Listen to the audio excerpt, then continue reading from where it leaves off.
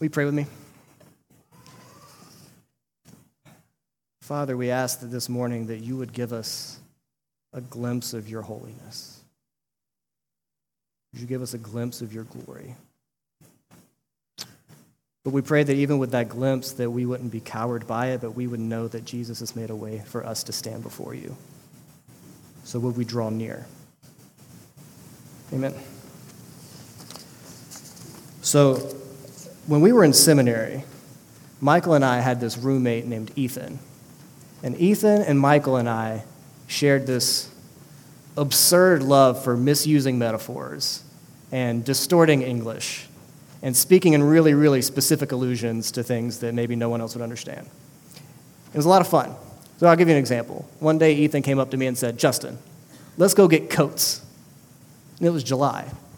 But I knew that coats were tacos because coats and tacos have the same letters. Didn't have to explain it to me, I just knew. This was how we talked to each other. I know, right? And it was all great fun, except that it wasn't fun for any of the poor souls with normal brains who didn't like to speak in anagrams. Or maybe people who didn't have encyclopedic knowledge of Tolkien. Or maybe people who didn't like to make puns based on all the different kinds of Greek uses of the genitive. It was absolutely impossible to understand. See, I just made one. No one could follow it. Hebrews can be a little bit like that. There's a lot of name dropping, a lot of allusions to things in the Old Testament all throughout Hebrews. So it's helpful if we're going to kind of sit in this passage in Hebrews 12 for us to do just a little bit of work to think about the structure of Hebrews and a little bit of work just to see how we got to this point in Hebrews 12. So as best as we can tell, the author of Hebrews wrote this letter because he had an audience that was facing hardship and persecution. And it seems like a lot of them were holding fast, but it also seems like a lot of them were wavering under that persecution. It seems like maybe even some had walked away from the faith.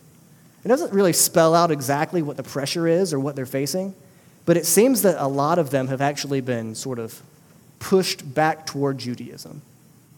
We think that it was a time when Christians were not being, no, that's backwards. Christians were being harassed and persecuted, but Jews weren't, at least not to the same extent. So with that little bit of an appeal for safety, there was a draw for some Christians to go backwards to Judaism. And a lot of them, I think, probably didn't think that that was a big deal. It was the same Old Testament, had the same God, a lot of the same stories. And so what would be the big deal if they did go back, or if they just moved over? The author of Hebrews wanted them to see specifically the dangers of walking away from Jesus. And to do that, he makes this case. He keeps building this case. He goes through all of these comparisons. Jesus compared to these Old Testament figures, these Old Testament icons. Jesus, greater than angels.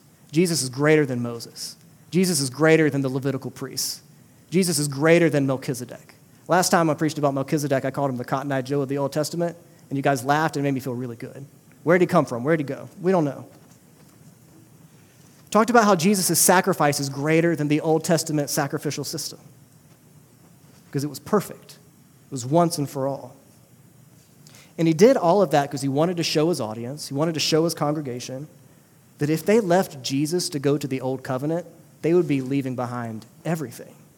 Because even those heroes and those symbols in the Old Testament, if they're separated from Jesus, the one that they're pointing to, they become meaningless. They don't have that weight anymore. Well, there's one more greater than in Hebrews that we're going to focus on today.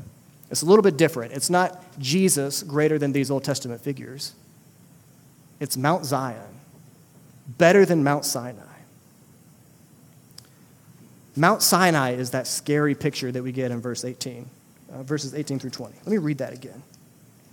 For you have not come to what may be touched, a blazing fire and darkness and gloom and a tempest and the sound of a trumpet and a voice whose words made the hearers beg that no further messages be spoken to them. After Israel had left Egypt and passed through the Red Sea, God led them through the wilderness to this mountain, to Sinai. This is the place where God gave Israel the Ten Commandments. And so at this point, Israel has seen God's power. They've been led out of Egypt. They've passed through the Red Sea. God's given them manna. God's given them water from a rock. Now they're going to get a very particular glimpse, just a glimpse, of God's glory. Even veiled in a cloud, they're going to get a glimpse of God's glory. But they're not going to be able to draw near to it. So God actually, in Exodus 19, has them build a barrier around the base of the mountain so no one will pass it. He says that even if any man or even if an animal passes, they have to be put to death. And the reason is that the holy presence of God is not going to abide anything that is unholy. Israel even has to take a few days to consecrate themselves and purify themselves just to stand next to the fence and watch. So here's what it says in Exodus 19. Sounds a lot like what we heard in Hebrews. On the morning of the third day, there were thunders and lightnings and a thick cloud on the mountain and a very loud trumpet blast, so that all the people in the camp trembled.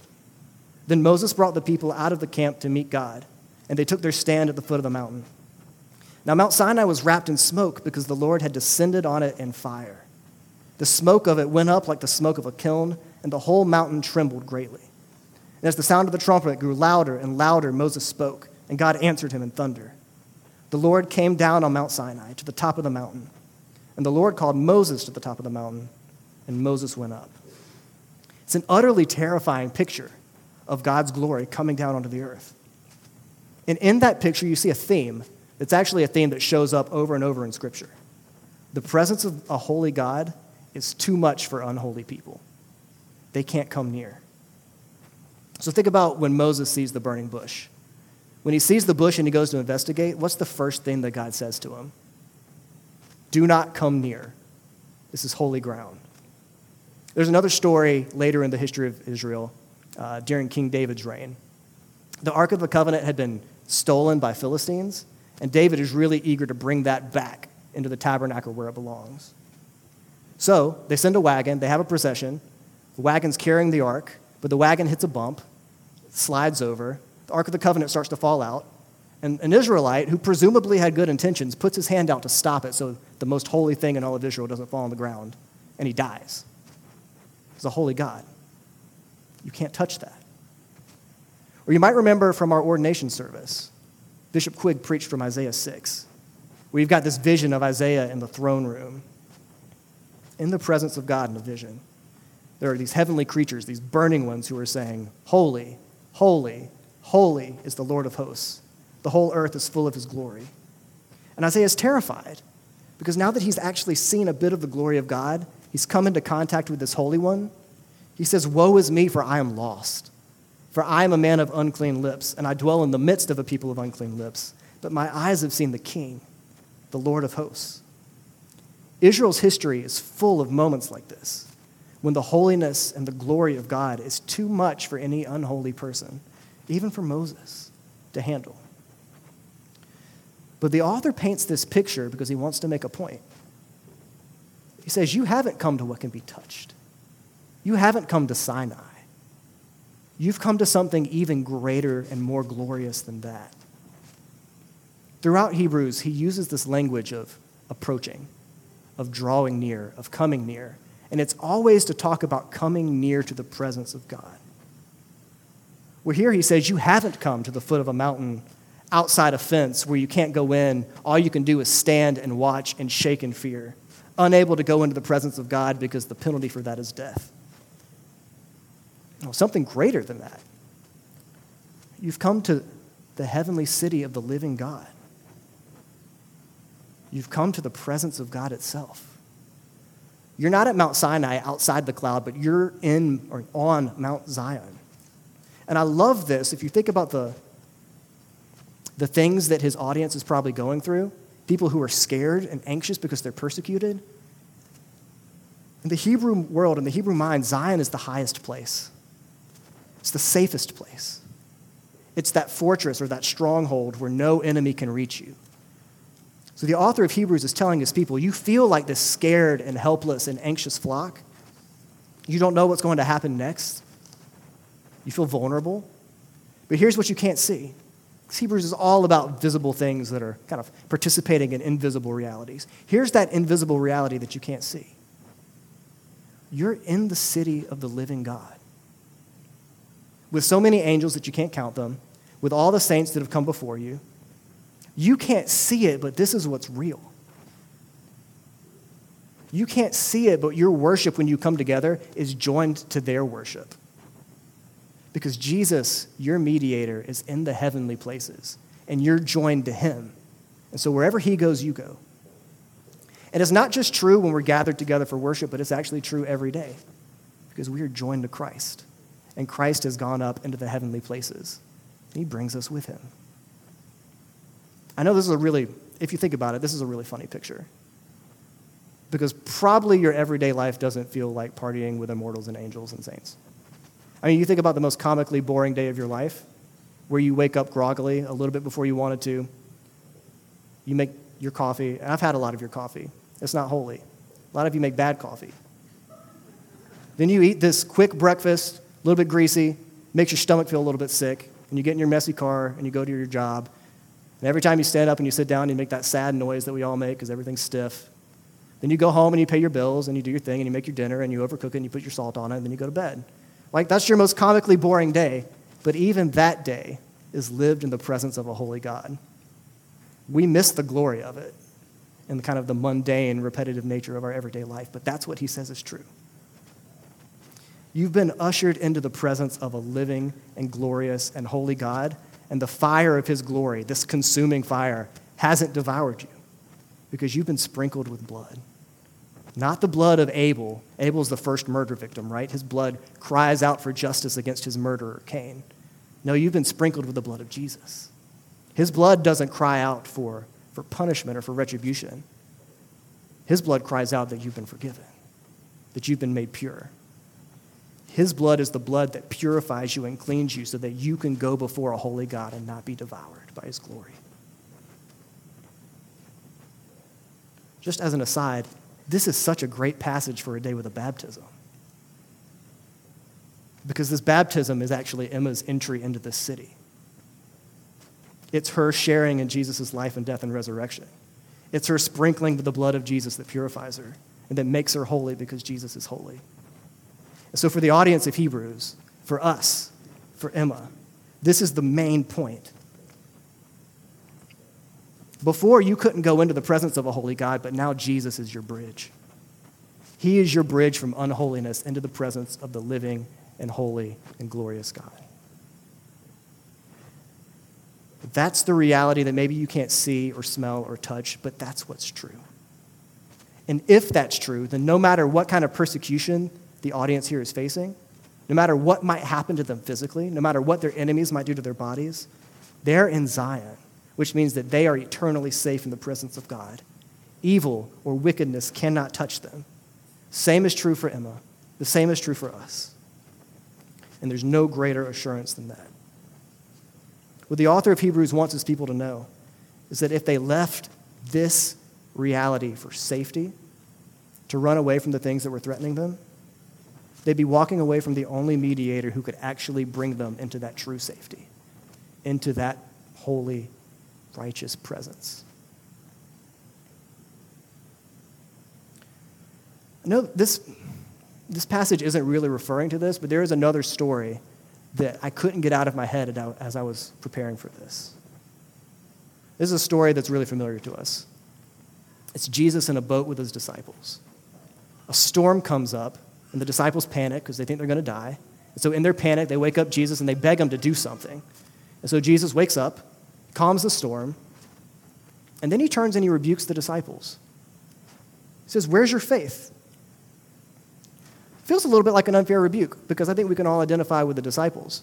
At least they eventually asked the right person for help. I don't always do that. But if you read it, it looks like there's one point that's really driving Jesus' response to them. One point among many, maybe. It's better to be in the middle of a storm but in the presence of Jesus than to be outside the storm and outside of the presence. And I think that's what the author of Hebrews wants his people to see. It's better to be in danger and in persecution and strife, but in the presence of God because that's where you are safe, than to live a comfortable, peaceful, complacent life to the end, but without his presence, without being with him. We need that same reminder. I know it's unlikely that we face the same sorts of pressures or persecutions that this audience was facing. But that just means we have a different set. We have different pressures or dangers or maybe worries or doubts that hang over our heads. So they could be cultural pressures from our world, could be doubts or some sort of darkness or fears or anxiety. It could just be that there's sin that burdens your heart with shame and guilt, so that when you look at yourself, all you see is your own unworthiness. And so you look at yourself and you think, how could I be allowed to come into the presence of a holy God? Whatever those pressures are and whatever direction they're pulling you in, whether it's away from the faith, whether it's towards some other hope, or just towards little distractions that will numb you or help you to forget those pressures, even for just a moment. Here's what Hebrews, and especially this passage, says to us. The holiness of God is not a death sentence for us because we've been purified by Jesus' blood. And if that's true, then we can draw near. We can do it boldly. That's what the author of Hebrews tells us. Let us, with boldness, draw near to the throne of grace. And we can draw near bringing all of those pressures and dangers and worries and doubts that tug at us. We can draw near carrying those things with us. Hebrews tells us that Jesus, our priest, our mediator, has walked in weakness. He knows what it means to be tempted, which means that he is ready to hear those things. He is able to sympathize with our weakness, Hebrews says. He's walked in those things, and so he's not repulsed by us when we bring them to him. And his touch doesn't kill. It heals. Right? Remember that story of the Israelite reaching up to catch the Ark of the Covenant and dying because he touched something that was holy? Well, now remember another story. There's a woman who has been sick for years. And in the middle of a crowd, as Jesus passes by, she reaches out her hand and she just touches the hem of his robe. And she's not consumed. She's not killed. She's healed. Jesus has invited us here into this place, to this table, to reach out our own hands and to receive healing, to be healed. In our gospel reading, it said that Jesus is the narrow door. Or at least Jesus says, come through the narrow door, but that's what he meant. Jesus is the bridge. He's our great high priest. And so in those moments when it feels like you are also in your own storm, pray for the faith to cling to him. Pray for the ears to hear his words, for the eyes to see his glory, for the boldness to draw near, even though he is holy. You've come to Zion, the city of the living God, to the New Jerusalem. He has brought you into a kingdom that cannot be shaken. Evil, wickedness cannot touch you here. You're safe because Jesus, your mediator, is also your anchor in the heavenly places. That means that no storm can blow you away from there. So now, even while we're waiting for those things that we're getting glimpses of now to be full when Jesus returns, may this holy God, who is a consuming fire, burn up the unholiness and the unrighteousness and the doubt and the fear and the anxiety and the despair and the sin and everything else that has been covered up in Jesus' blood. May he burn those things up so that only this new life that he gives will remain. In the name of the Father, Son, and Holy Spirit. Amen.